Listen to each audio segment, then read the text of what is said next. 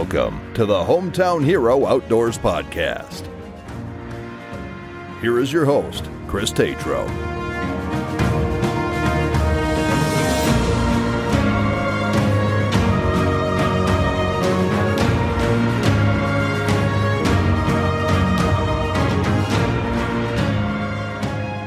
Welcome, everyone, to another edition of the Hometown Hero Outdoors Podcast. I'm guest host Phil Ewert, filling in for Chris Tatro, who is just returning from Texas from an HHO event. Chris has been burning the midnight oil for HHO the last few weeks and had family obligations tonight. So unfortunately, he could not be here with us. So I get to fly solo with my special guest and friend, Pete Ripmaster. As you may remember, Pete and Chris and I had a great chat about a month ago with Pete. Ended up running out of time on the podcast, so Pete graciously agreed to return because he apparently has a lot more to talk about. So welcome, Pete. Thanks for joining us again. How are we doing tonight? Hey, doing wonderful, Phil. Thanks for having me back. And a few things left to be unsaid. So let's have another chat. Outstanding. And so for those who might have missed part one of our podcast, I highly recommend going back and listening to it as Pete kind of recounts a lot of his some of his growing up and going through his what he did on the Iditarod foot race. And so Pete is a complex guy. Found his peace of mind through the outdoor therapy when he won the 2018 Iditarod Trail Invitational, which is a 1,000-mile foot race. Still boggling the human mind that you can do 1,000 miles on foot. And so again, go back, listen to that podcast. You can hear some of that. But what I do want to do is I want to touch briefly on the ITI that you talked about in the last podcast, because you were talking about how you had a spiritual moment on the trail. Yeah. And so I'd like you to give us some parting highlights of the 1,000-mile race and then how that set you up for what you're doing now.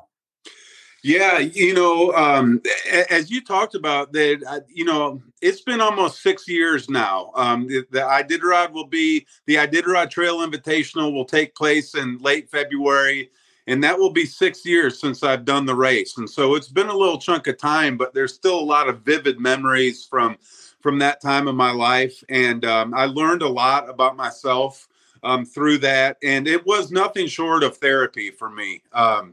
I had struggled a lot. I had kind of been a lifelong searcher, I think I'd be willing to say. Just, always looking for something deeper and trying to understand myself a little bit better. And I found that, pushing myself in the outdoors most of the time by myself was a great way to just kind of be there with your own thoughts, and think through your life and think through, where you want to go in life, where you've been.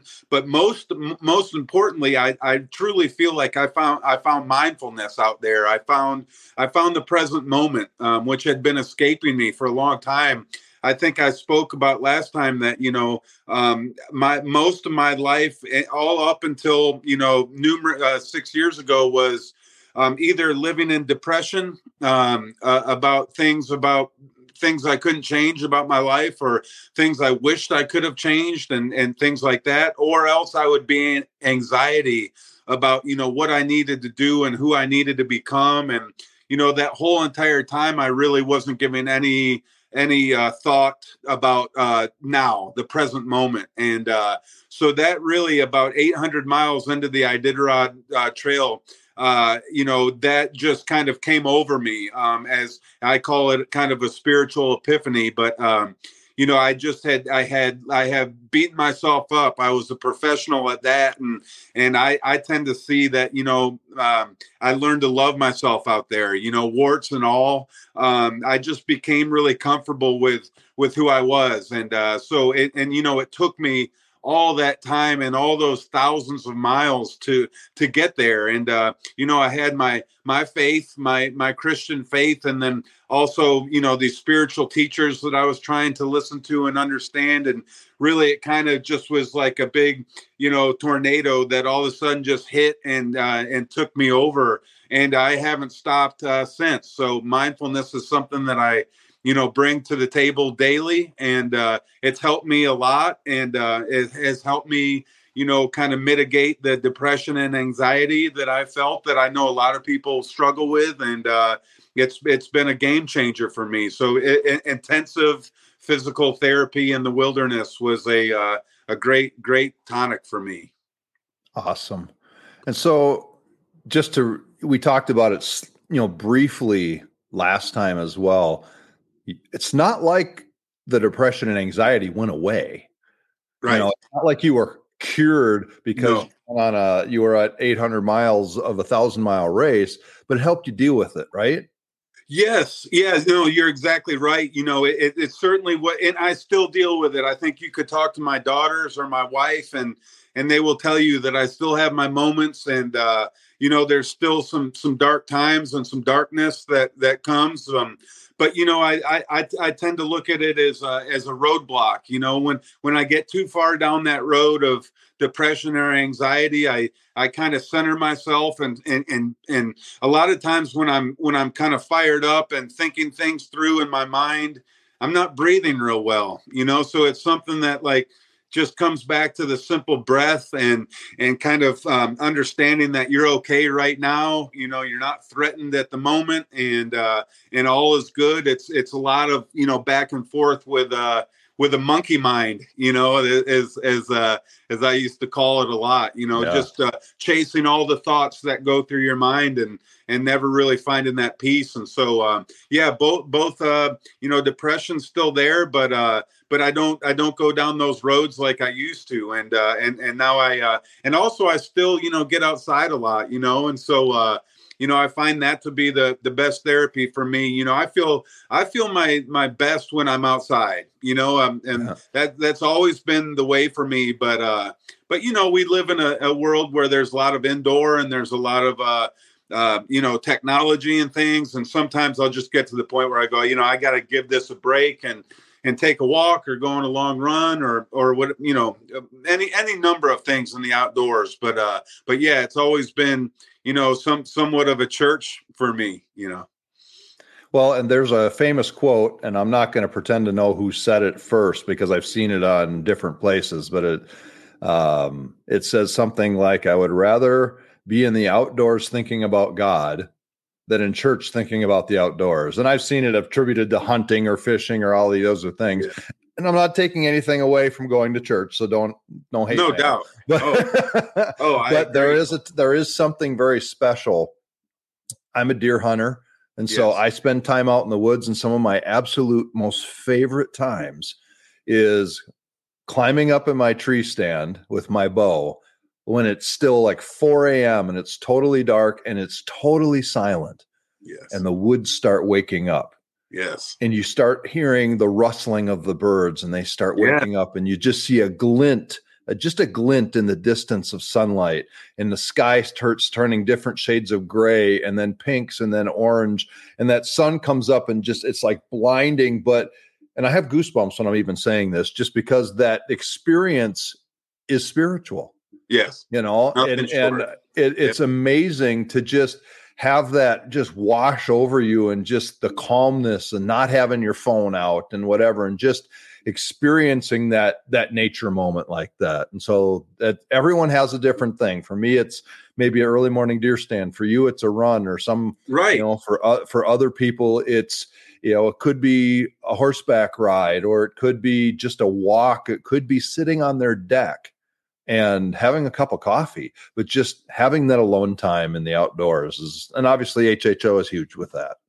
Absolutely. I agree. And I love that. That was a great visual, and I think about the same thing when I'm doing my long ultra runs, my 100-mile runs, and we'll talk more about that in a little bit. But, there's the really dark time that's like usually from midnight to 4 or 5 a.m. when it's really a challenge to stay awake. And, Mm-hmm. you're fighting the sleep monsters and you're tired and you're hungry and your feet hurt and you got chafing and then, but like you said, then all of a sudden it's this like, you start hearing the birds come up and that another day's coming and you get encouraged by that, and your body kind of picks up on that. And like all of a sudden you feel like a little bit more fired up. And a lot of times, at that point, I'll have been running for 70, 80 miles. And so now it's like, okay, the sun's rising and the next few hours, I'm going to finish this run. And, so it's always like fighting through some tough times to get to that peaceful moment or that new day, that new dawn. And those are my favorite moments in ultra running for sure. So, and again, like, we each have our own thing. I'm a big believer that we all have our own path. We all have our own things that make us happy. It's different for everybody, and so I never am like, I find it this way because the person next to me finds it a different way and whatever. I just really appreciate people that find their path, have enough courage to go down those roads to find it. Totally agree. Yeah. And so, like you said, it's been 6 years. It's going to be 6 years. It's been about 5.5 years. Right. And we can't take it away from you. You were the winner, which is amazing. But now you're doing new things. Yeah. Yes. So what, obviously, you're not letting it define you. And so tell me about what you've been doing since. Yeah, absolutely. So when I got home from the Iditarod, I realized, it was such an arduous, tough road and, and putting it all together and tinkering enough to end up winning the race and finishing most importantly. But when I got home, I found myself, what am I? I'll be 47 next month. So I was like early 40s when I won the Iditarod and came back to Asheville. And, I was proud of the effort and realized that it was something that I definitely was going to hang my hat on. Like, as far as like, it was a childhood dream of mine to run the Iditarod. I thought it would be with dogs, but I found a way to do it on my own. And so it was like, it was this great thing. But I also am one of these people that always wants to move forward, I don't want to be pigeonholed as Pete is this, because Pete's a lot of different things. And so when I got home, I kind of had this weird time when I was like, okay, well, that was literally my dream from childhood. And now I've accomplished it and won the race. And here I am back home. Like, what do I do now with my life? And I had told you that I had run 50 marathons in 50 states before I did all this Iditarod stuff and raised a lot of good money for breast cancer research in my mom's name. And so I started thinking long and hard, and I did some research, and I found that there was roughly about 15 or 1,600 people in this country that have run a marathon in all 50 states, of which I am proudly one. And but I kind of like to say that, my mom and dad never raised me to be one of 1,500 people that have done something, and so I started digging a little deeper, and I said, I wonder, I had run a couple 100-mile runs before, and I thought, I wonder how many people have run 100. Well, if there's 15 or 1,600 people that have run marathons in all 50 states, I wonder how many people have run 100-mile runs in all 50 states. And I kind of put my feelers out there to the ultra running community. And the answer comes back that no one's ever done it. It's never been done. And so, with that, I started thinking about things that I want to fundraise for. And I had this incredible snowy owl experience when I ran the Iditarod. My first year on the Iditarod Trail, I was in last place all by myself in the wilderness, feeling bad for myself in a pretty dark time. And next thing you know, this beautiful white owl flies out of nowhere and just lays, it's on a tree next to me and is just staring at me. And I had this incredible kind of spiritual encounter with this owl. And it made such an impact on me. And I remember thinking to myself, like, I vividly feel this as somebody coming to check on me. Like, people, owls are omens to a lot of people. And I had Sure. this feeling that, and I've lost both of my parents at this point. So I was in my mind thinking, man, this might be my mom or dad coming to check on me on the trail. And all of a sudden it gave me this kind of strength, and, I didn't feel alone, and I felt much better. And I went down the trail, and this owl followed me for a little while and then flew away. But it made such an incredible impression on me that when I decided that I was going to try and attempt to be the first person to run 100 miles in all 50 states, I thought, why don't I fundraise for the Owl Research Institute, which was this awesome nonprofit that I found up in Montana. And so that, as they say, the rest is history. I've been working like a madman towards this goal, and I find myself now 25 states in to the project. Halfway, brother. Yeah, halfway, man. And oh my gosh, it's taken so much effort to get halfway. And so I know what I still have in front of me, and it's I don't take anything for granted. But I'll be heading to Omaha, Nebraska next month, and that will be actually this month in a few weeks, and that will be state 26. And I've raised, I think, $34,000 so far for Owl Research Institute so far in the project. So it's going. Congratulations! It's going fantastic, and it gives me purpose, and it helps me feel like I'm doing good for others, and which is a big part of why I do this. And so it's good. It gives me a purpose, but it's also doing good for others, and in this case, owls. And the people that study them, but it's been awesome, and it's been so fun. So you've gotten 25 states down. You have 25 to go. Right. So I have a two-part question. Sure. Which state upcoming are you most looking forward to? Okay.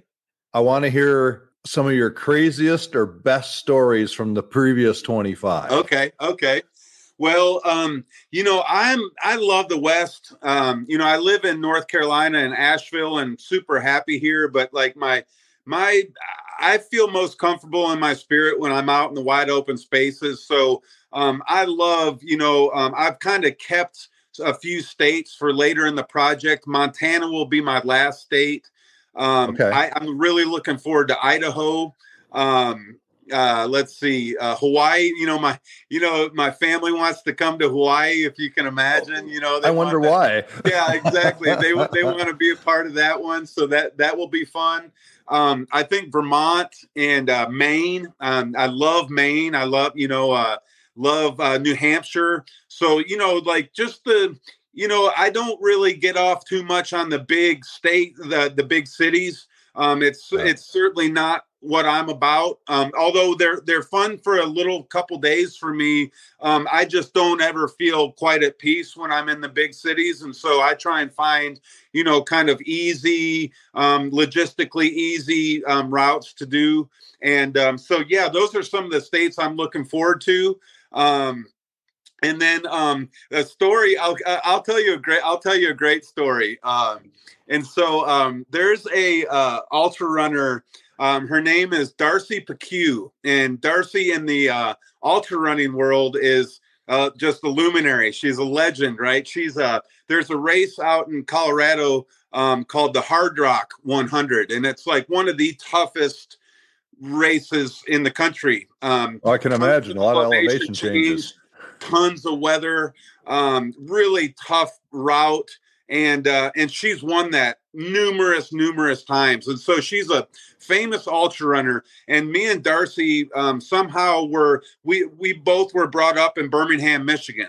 So so we kind of kept tabs on each other a little bit. I certainly was watching what she was up to. And we would touch base here and there. And, at one point I was going to run the Leadville 100 in Colorado. Sure. And I thought I'd just give it a try. So I was like, Darcy, is there any chance that you would pace me, for the Leadville 100? And, I thought it was kind of a long shot, but she is so nice and so sweet. And she's like, yeah, like right away. She's like, yeah, I don't have anything going on. I'll come. I think she lives outside of Boulder. I'll come to Leadville and pace you for the 100. So I was like, awesome. This is great. It's pretty crazy that two people from Birmingham, Michigan end up doing all this stuff in the ultra running world. And we had never met physically. And so I was like super excited, and I was going to pick her up at mile 50. And so, I got, at about like 40 to 45, you have to start going up over Hope Pass, which is the high point of the whole route. And you go up over Hope Pass, and then you go down, and that's mile 50. But then you have to turn around and come back up over Hope Pass and back down to the rest of the route. Well, when I picked up Darcy, I had the starting of elevation sickness, altitude sickness. Really starting to take its toll on me. I tried to sneak in like a day before the race started. I didn't come like 10 days early to acclimatize. So I was just trying to kind of sneak in on the altitude. And there I was getting over Hope Pass. The next thing I know, I am just feeling very nauseous. And so I picked Darcy up, and, I was like, it's so great to meet you. I'm so fired up. And then like 5 minutes after we're running, I'm like, Darcy, I'm sorry. I think I'm going to get sick. I'm not feeling good at all. And so there I am on the side of the trail, just like throwing up. And then at the same time, like farting, and like my body was like both ends. It was coming out of both ends, and I just couldn't do anything about it. As much as I wanted to, not be doing that, especially in front of Darcy. Right. Maybe a little embarrassing. Quite a bit embarrassing, but it was so, I'll never forget, because she's like, she goes, she's like, Pete, I've been doing this a long time. I've seen it all. Don't worry about it.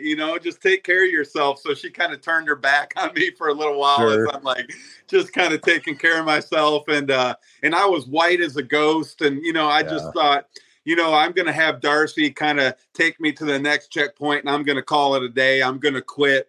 I'm not a quitter. I think anyone that listens to me for 5 minutes realize I'm stubborn and all this stuff. So I get to the next checkpoint, and my crew refuses to let me quit. They're like, I was sitting there saying, I'm done.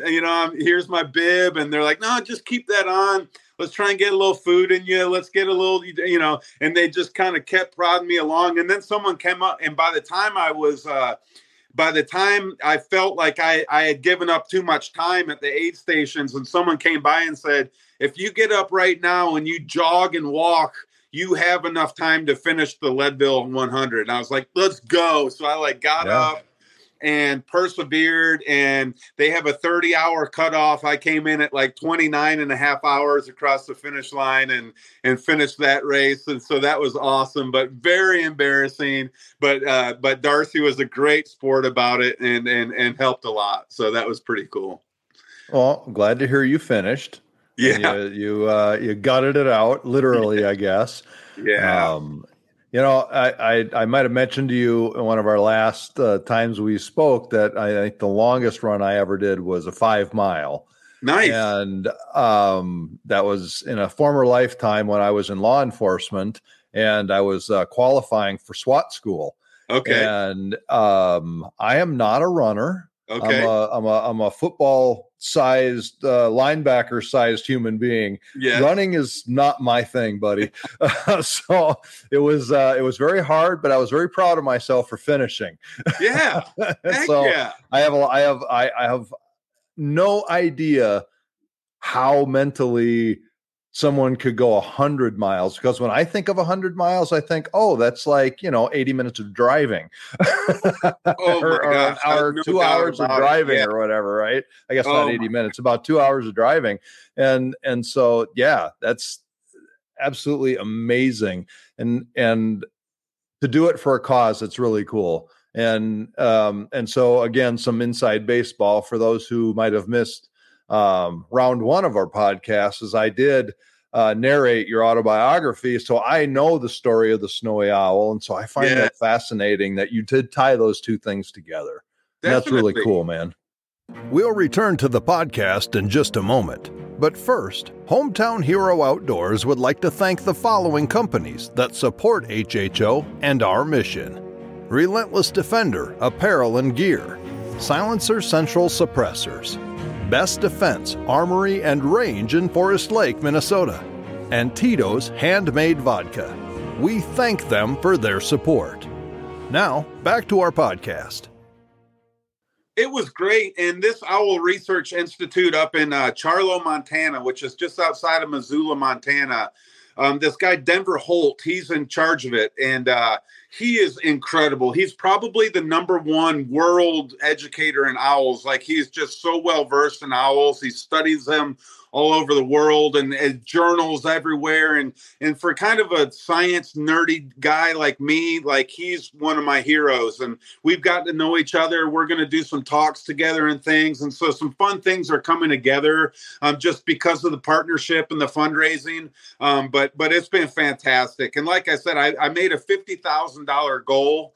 And and I'm about $34,000 in halfway. So it's looking great.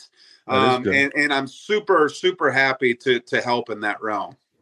So have you had any owl encounters since the one up in Alaska? Yes, definitely. I've seen a handful of owls, and actually here in Asheville, they come in my backyard quite often. And so I'll hear eastern screech owls. And then I'll hear the great horned owls, which are the biggest owls, and sure.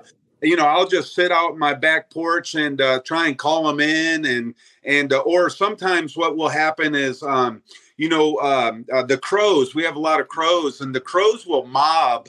The crows will get together and really bother like the hawks and the owls. It's like a preemptive mobbing where, they're just, because what happens is the owls or the hawks can actually kill the crows, if they want to. And so the crows will kind of proactively get together and just kind of bother the owls. And so sometimes once in a while in early winter, I'll wake up early in the morning and I'll walk outside and I'll hear a bunch of crows kind of cawing, and I realize, this is probably a hawk or an owl that they got treed. And so I will kind of search out where the sound's coming from with my binoculars. And quite a few times I've kind of found the action and looked up there, and there's a beautiful owl just kind of sitting there peacefully in the tree. And so, it's I've gotten to know the owls, and I'm studying them a lot, all the different kinds. So it's fun. I think they're awesome. I love, now I'm kind of known as the owl guy since I'm fundraising. So anytime one of my friends or acquaintances sees an owl or hears an owl or sees, something at a secondhand shop that's got an owl on it, they're sending it to me and taking pictures of owls. And so they're wonderful. I think they're the coolest creatures around. So I've been really interested in them. So and in my mind now, I'm thinking when you run your last race, and you cross the finish line, you need that group Owl City to be singing for you, right? Oh yeah, that'd be great. Yeah, we could get that together. It's good. Like I said, I'm going to save my 50th 100-mile run for Montana. And I'm gonna bring a ton of friends and family up there, just like I did for my 50th when I ran the marathons. And we're gonna throw a bash and have a party and a fundraiser and just live it up. And so who knows what will come by that time. I'm just I'm taking them one at a time. For a while I thought I could kind of rush through this project, but not so much. These things, any one 100-mile run just takes it out of you, and you really pay the price for a while after you run. And so I kind of took a little step back, and now I'm running I'll probably run 4 or 5 a year until I finish the project. So we're talking 5-6 more years before, God willing, before this project is done. But I'm, like I said, I'm not fighting for the finish. I'm just kind of using my mindfulness and just saying, hey, all right, this month I'm going to Omaha, Nebraska, and I'm super fired up for that and see what unfolds there. So it's just a really cool way to travel and to see a bunch of different places and meet a bunch of cool people. So thinking about that, you had mentioned there's nobody who has done 100 of these or 100 miles in every state yet, correct? Right. So Yeah. To the best of my knowledge, I've reached out to people that are like historians of the ultra running realm. And, it's like I have not heard of anyone that has done it. But then at the same time, like there's been times when I've asked, like Alexa or, Chat GPT or something, hey, is there someone that's run 100? And they're like, yes, numerous, a few people have done it, but the people that they mentioned that have done it, I know for a fact haven't. And so, and I have to say this too, like the reason I'm doing this is that, it's not only because it's never been done. It's my happy place. I love going out and running, and I love all that comes with it. I love inspiring others. I love fundraising. If it comes that I'm the first person that does it, that's fantastic. If it comes that I'm the fourth person that's done it, that's fantastic too. I'm not like all in on being the first. That's cool. And a lot of people like to hear that. It's kind of like something that you lead with when you're doing advertising and stuff like that. But to be honest, it really doesn't make much difference whether I'm first or fifth or, I think it's a hell of an accomplishment. I think it will take everything in my heart and soul to get there. I've wanted to quit already numerous times. I can't even tell you how many times where I've been deep into a 100-mile run in some state that I might not necessarily want to be in, away from my family, with all the things I mentioned, the chafing and the cramps and the sour gut and the blisters. And I'm like, I'm done. When I finish this one, I am out. I don't care what anyone says. I'm done. And then, it's just amazing that, a day or two after I run, it's like next thing I know, I'm looking for another run or, I'm like, all right, I've come too far to quit. And my stubbornness takes over and I'm plodding along. So it's mayhem. It's like a controlled mayhem, but it's like, it's who I am. It's what I want to do with my life. And so it's been a lot of fun. what is the closest in days that you ever ran to 100s? Well, I have to say that I ran a race called the Tahoe 200, which was a 200-mile run that circumnavigated Lake Tahoe. Oh, and wow. that took 86 hours to run around Lake Tahoe from point to point. And so that was a super tough one. But yeah, I would say a couple weeks, and I, it's amazing. I'll see people like a friend of mine here from Asheville did, I think 5 100s this summer alone. And so there's people that their bodies are made to do this. They recover better than I do. And again, part of me wants to try and like do, it's definitely crossed my mind to do 10 a year and try and get this thing done in a few years, and so I can kind of move on with my life because it takes a lot of my extra money. I didn't mention, but I'm paying my way through this project. And so, all the money fundraised goes directly to Owl Research Institute. I don't touch a dime of that money.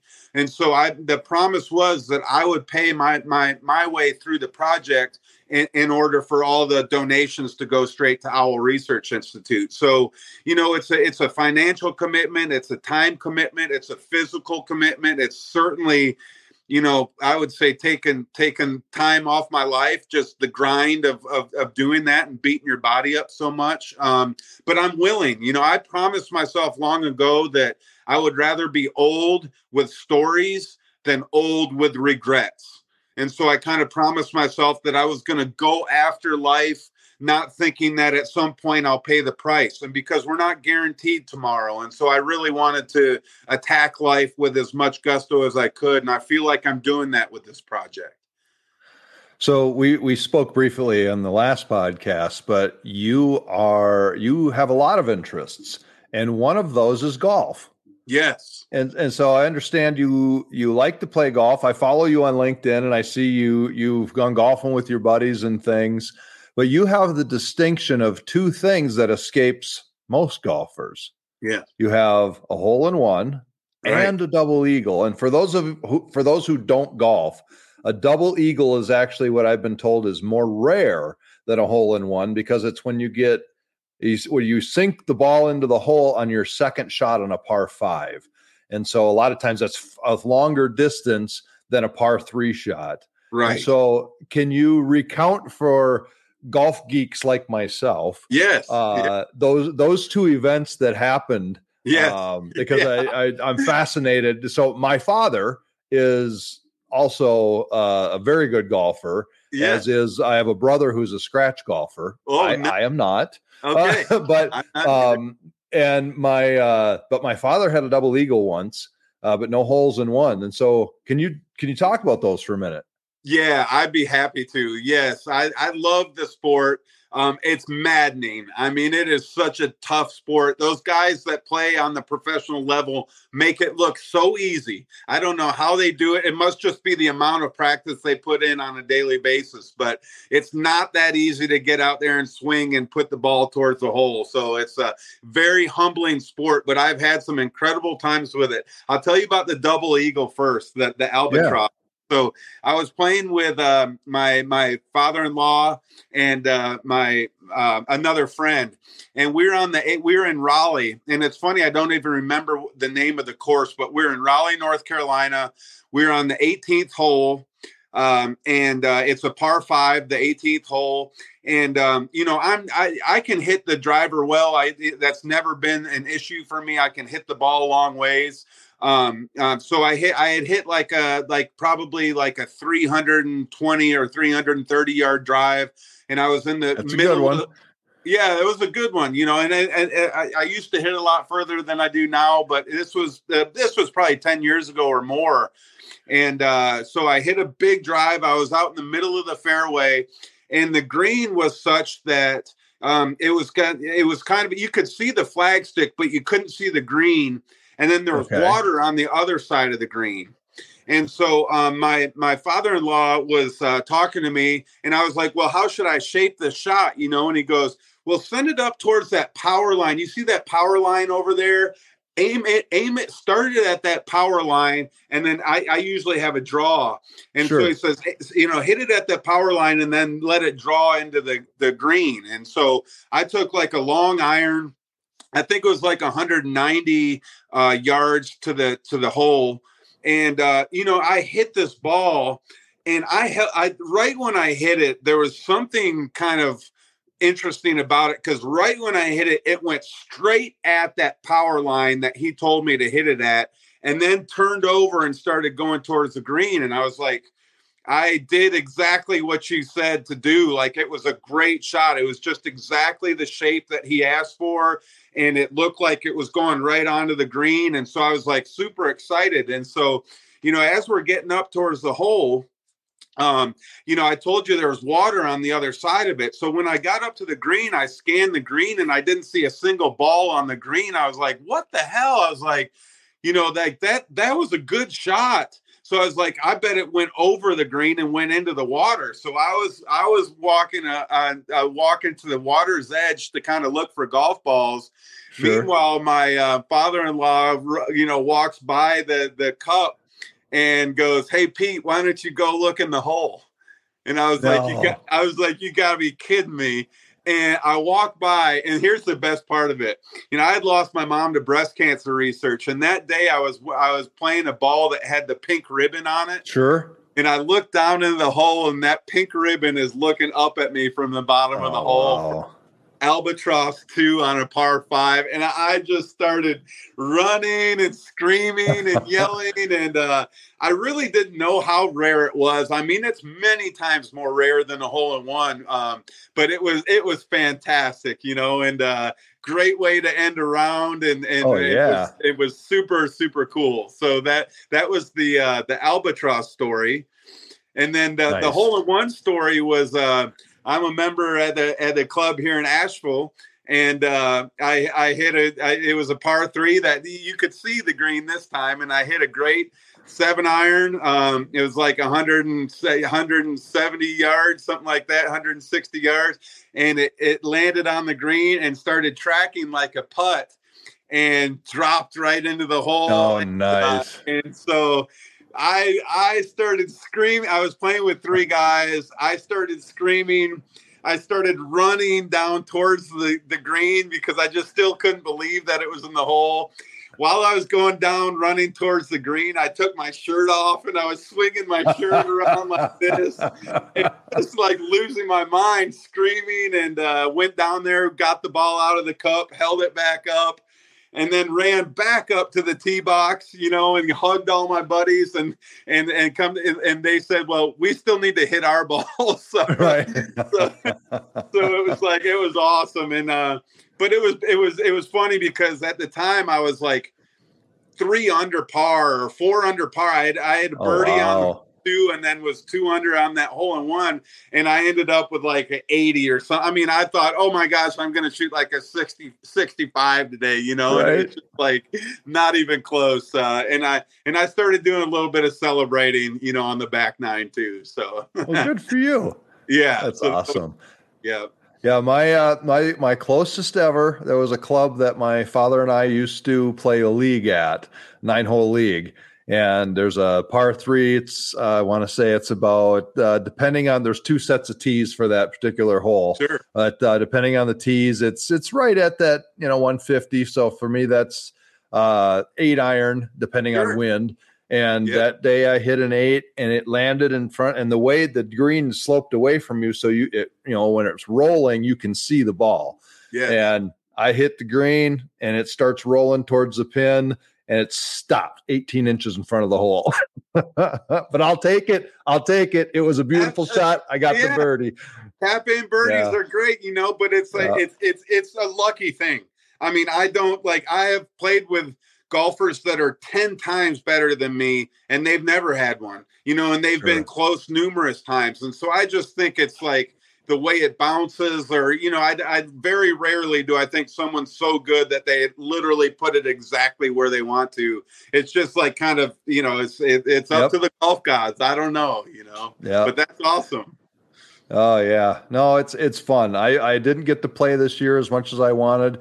But yeah, I agree with you. It's probably the most frustrating, but can be the most rewarding when you're playing well or when you strike a good one, because you can have a horrible round and you get to, like you say, the 18th hole and you par the 18th hole. You're like, this game's great. I know. I can't wait to play again.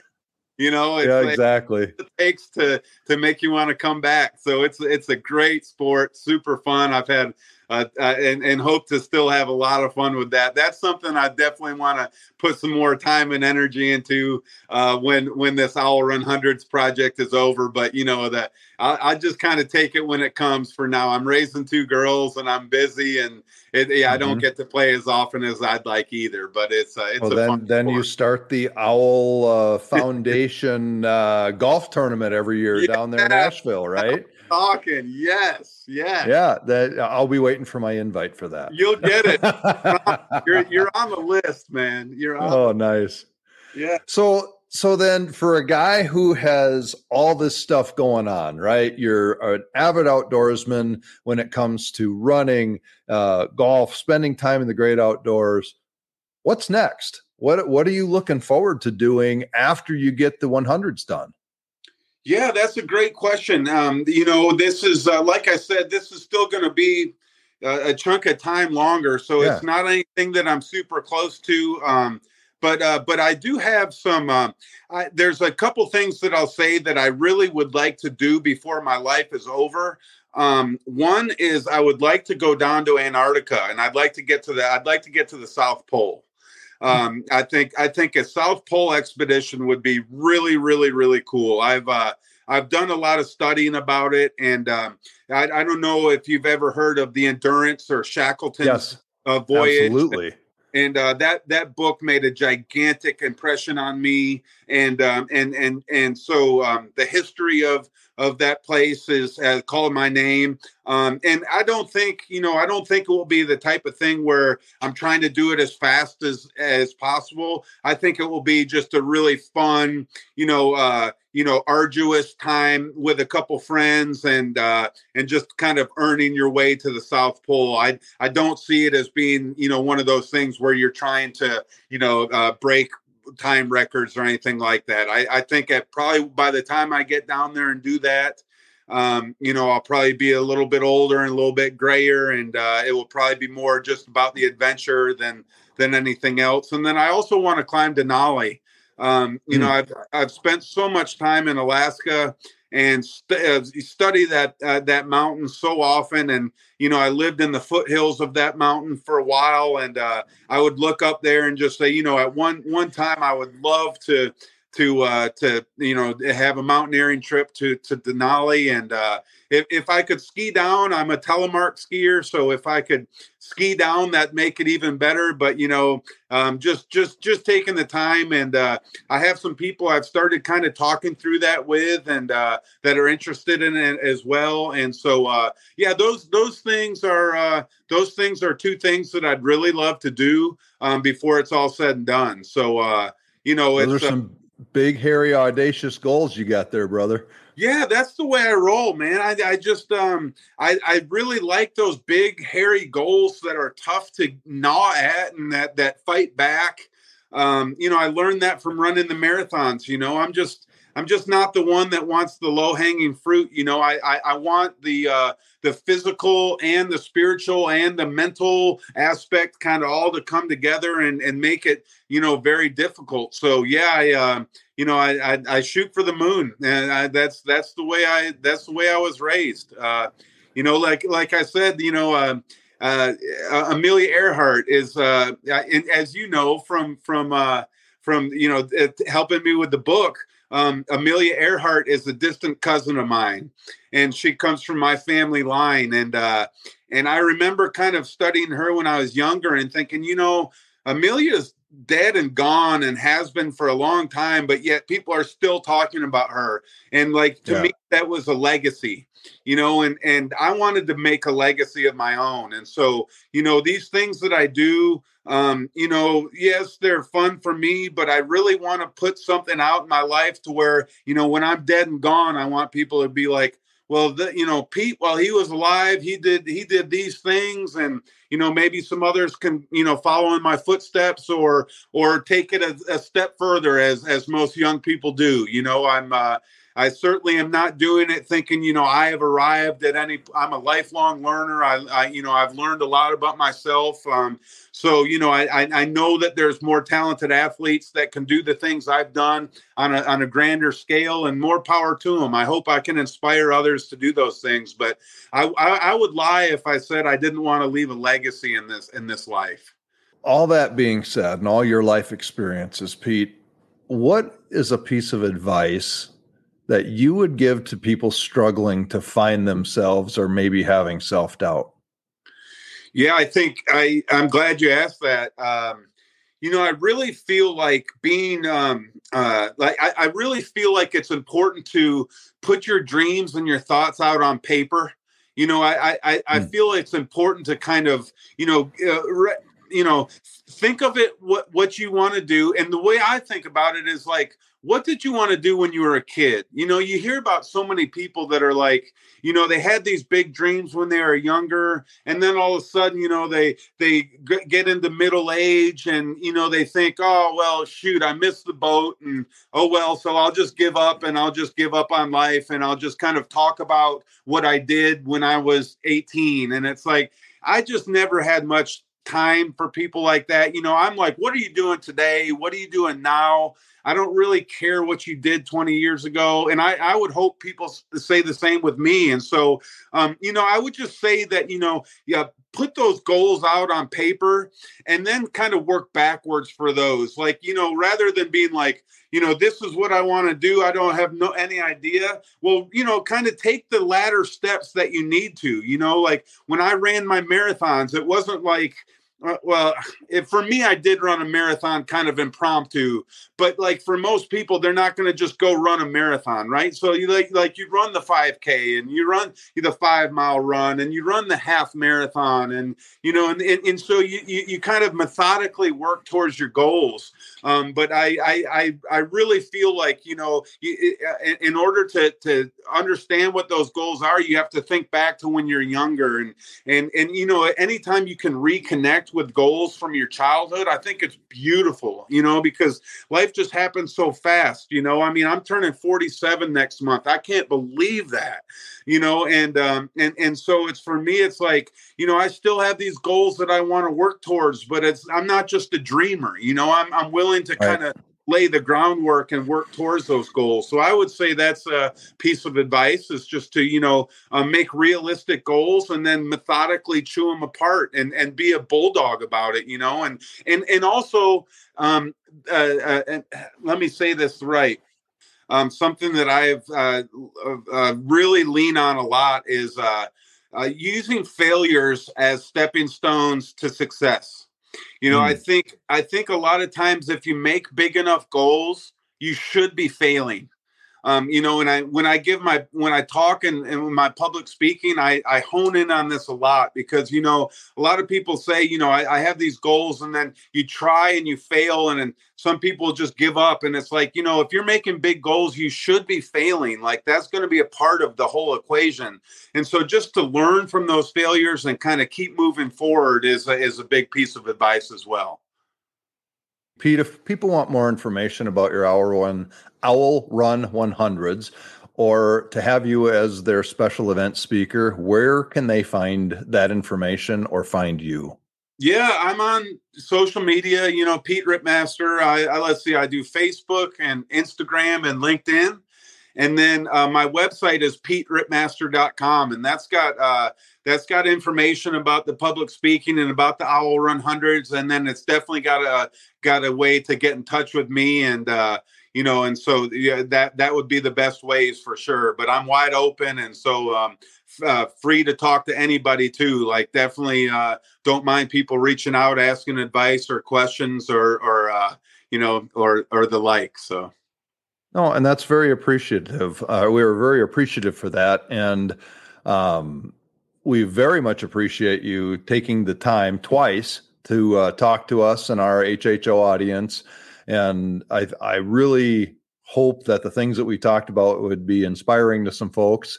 And especially, I really like what you just said a minute ago about that your big goals, that you will fail, right? Because if it's that big of a goal, it's going to be hard to achieve. And I really like that thought process.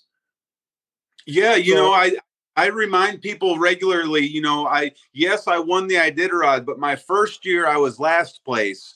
I tried and failed twice to get to Nome, and quit 2 years in a row. And so it was littered with failures along the way, but I never took those as as things that were going to set me back. I just thought, okay, I'm back to the drawing board. What can I learn? And so it ended up in a good place. But I always like to tell people, my first year I was last place, and so it was, I just gnawed away at it, and that's what I feel like people can do for sure.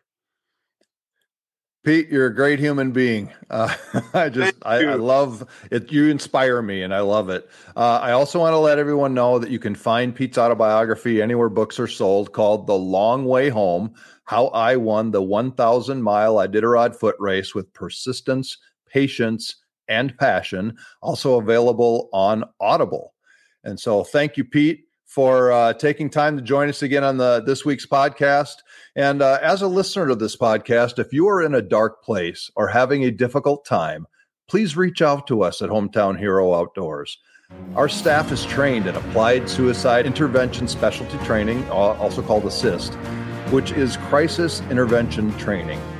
You can also call 988, which is the National Suicide and Crisis Hotline, because there's always someone willing to help you through your dark times and talk to you. I'm Phil Ewert, guest hosting for Chris Tatro on the Hometown Hero Outdoors podcast. Thank you for watching this week, and we'll see you next time. Thank you for listening to the Hometown Hero Outdoors podcast. For more information, visit our website at hometownherooutdoors.org.